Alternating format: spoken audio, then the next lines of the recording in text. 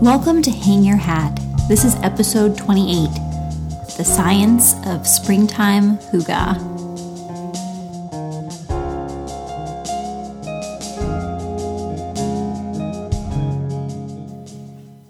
Hygge is an integral part of Danish living that is difficult to translate into English. The concept encompasses many of the pleasures of everyday life, like spending time with friends or family, curling up with a good book, and enjoying good food by candlelight. It is the feeling of being comfortable, at ease, and enjoying the moment.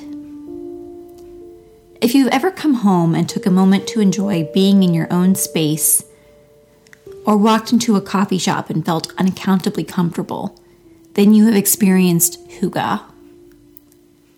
It is sitting in your favorite chair and enjoying a cup of coffee, enjoying the warmth of the sun on your bare skin, and spending time with friends late into the night because you didn't notice the time pass. There is no English equivalent to Hygge. The concept encompasses happiness, comfort, simplicity, kinship, and contentedness. Here in the US, Hygge is often translated as coziness, and I think that is why it is so often associated with winter here. After all, what is cozier than cuddling under a blanket next to the fireplace with a cup of hot cocoa while wearing some hand-knit wool socks? In my opinion, nothing. It is this image of coziness that makes Hygge nearly irresistible in the winter. If you noticed pictures of chunky knit blankets, candles, books, and large cups of coffee in your Instagram feed this winter and thought, I need to buy a candle next time I'm at Target, then you know what I mean. But here in Florida, where I live, we have cozy by the fireplace weather for about an hour and a half in January, once a year. The rest of the year, when the temperature is over 80 degrees and the humidity is nearing 100%, heavy blankets and roaring fires seem much less appealing. After sweating under some cozy blankets and swapping hot coffee for the iced variety this February, I started wondering if this Hygge thing was really for me, or if I just lived too close to the equator for Hygge to work for me. Then I came to an important and obvious realization. Denmark isn't always cold. They too have seasons, and Hygge is a part of Danish life all year. So surely there must be some warm weather equivalent of blanket cuddling that doesn't involve heat stroke. On today's episode of Hang Your Hat, I'm exploring the ways that we can maintain the sense of Hygge even as the mercury rises, and why, scientifically, a Hygge home is a happy one. After a long, cold, dreary winter full of heavy blankets, thick curtains, and oppressive darkness, springtime is like a breath of fresh air, and enjoying the simple luxuries afforded by the change of the season is what Hygge is all about. In the winter, creating a sense of Hygge in the home is all about creating a cozy cocoon into which we can retreat from the cold. But in the spring, the outside world is no longer something that we need to retreat from. As the weather warms, take the time to enjoy the outdoors by bringing the outdoors inside. Open the windows wide and let the fresh air in. Not only is it a luxury to have a fresh breeze running through the house, unless you live in a really polluted area, it will probably improve your indoor air quality. Homes tend to be pretty airtight to protect against heat loss in the winter. While that is great for your energy bill, it's not so great for your indoor air quality. During the winter, we bring a lot of things into our home and do a lot of things in our homes that are bad for air quality, like cozying up to a nice roaring fire and lighting a bunch of candles. Unfortunately, the fireplace flue is unlikely to rid our homes of all the smoke produced by indoor fires. Heating systems themselves can also add to indoor air pollution depending on the type. Any that are relying on combustion to create heat, like wood-burning stoves or oil-burning furnaces, are not going to be doing your air quality any favors. Winter is also when we are likely to bring in festive holiday decorations in from the garage, attic, or basement, where they have been collecting dust and mold spores all year.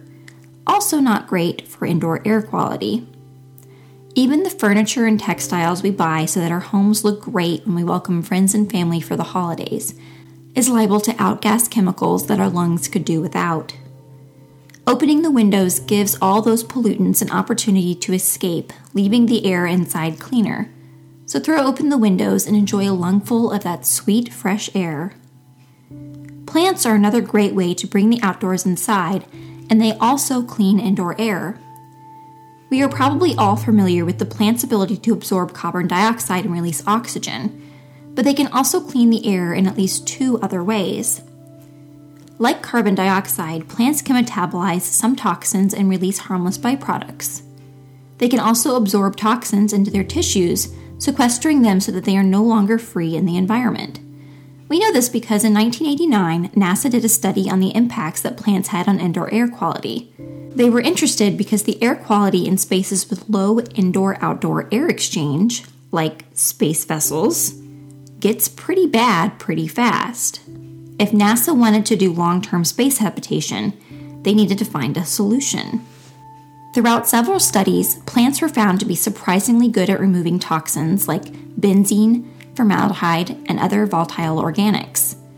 Some of the plants that were found to be great at filtering air were already popular houseplants, like Dracaena, English ivy, and snake plant, also known as Sansevieria.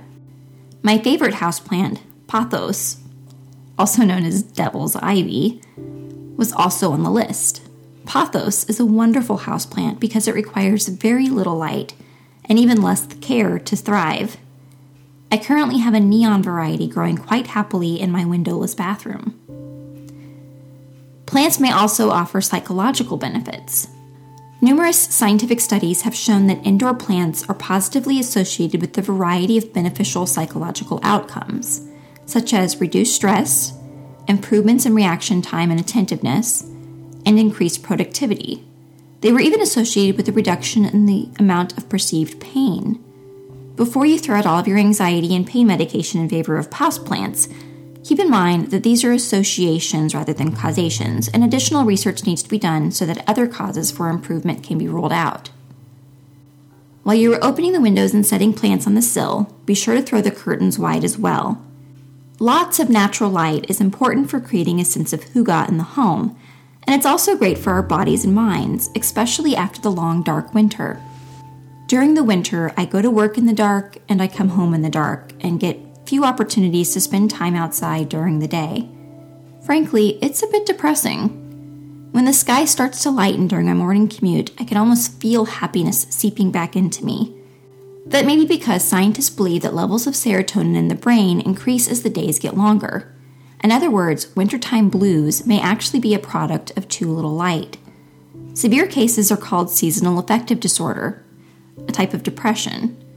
Doctors recommend that people spend at least 30 minutes a day out in the sunlight to combat this type of depression. While you are out there, you can also soak up some vitamin D, which is important for calcium absorption and bone growth. Vitamin D can also help prevent certain cancers, heart disease, depression, and even weight gain. While it is possible to take a vitamin D supplement for these benefits as well, it is unclear if supplements are as good for us as getting vitamin D from the sun. Currently, there is an Australian study underway called the Sun Exposure and Vitamin D Supplementation Study that hopes to get to the definitive answer, so keep an eye out on your favorite biomedical publication. In episode 15, we discussed the impact of natural and artificial light on the production of melatonin and its impact on a good night's sleep. The short story is, if you want a really good night's sleep, natural light is your friend. It's also your friend if you want to be more productive. Besides just helping you be well rested, natural light was shown to improve standardized test scores and even sales in studies. I think part of that is simply feeling better in your space. One of the reasons that Scandinavian homes has that sense of serenity or hygge is the lack of superfluous stuff. In episode 8, Wax On, Wax Off, I discussed some theories on the history of spring cleaning. My favorite was that after a long winter with the house closed up and the fire going nonstop, that home simply needed a good clean. We may not get quite as much physical dirt built up during the winter time as we once did. We do accumulate a lot of junk over the course of a year, and spring remains a great time to clean all of that out. While we change our thick blankets and heavy curtains for lighter ones to make way for the new season, it seems natural to also make way for new beginnings in our lives by clearing out the clutter from the prior year. Clutter can cause stress and feelings of guilt and can hold us back from moving forward in our lives. By clearing out the clutter and creating a home with a very hygge feel, we may also be getting many other physical and psychological benefits. In episode 4, One Resolution to Rule Them All, I investigated the impact that clutter had on our lives and the benefits of decluttering. A 2015 study published in the online supplement to the journal Sleep found that people that were at risk for hoarding had some big complaints about sleep. Study participants were found to have high levels of sleep latency, sleep disturbances, and daytime disturbances, probably stemming from poor sleeping conditions. Decluttering may also make you happier, reduce stress, improve self-confidence, improve breathing in people with allergies and asthma, reduce your risk of injury, make it easier to exercise and eat healthy, save you money, and even help you lose weight. Listen to episode 4 if you haven't already to get the full details. When I began researching the topic of hygge, I couldn't help but notice the parallels between hygge and self-care. Hygge is not just about making your house look nice. It's about making you feel better while you were in it. It's about fostering a sense of well-being. Just like drinking a cup of hot chocolate by the fire can make it seem like all is right in the world, springtime activities can also promote hygge. So this spring, I would like to encourage you to have a picnic, drink a glass of ice-cold lemonade by the pool, go stargazing or watch a sunrise, and spend time with the people you love. I would love to find out how you create a sense of hygge in your own home as the temperature rises. If you'd like to share, please leave a comment on hangyourhatpodcast.com or email me at hangyourhatpodcast@gmail.com. Hang Your Hat Podcast has recently become a member of Patreon. If you would like to help support the show, please consider becoming a patron by going to patreon.com/hangyourhat. If you're not up to becoming a patron but would still like to support the show, please leave a review on iTunes or wherever you get your podcasts, or just let a friend know about the show. And as always, thanks for listening.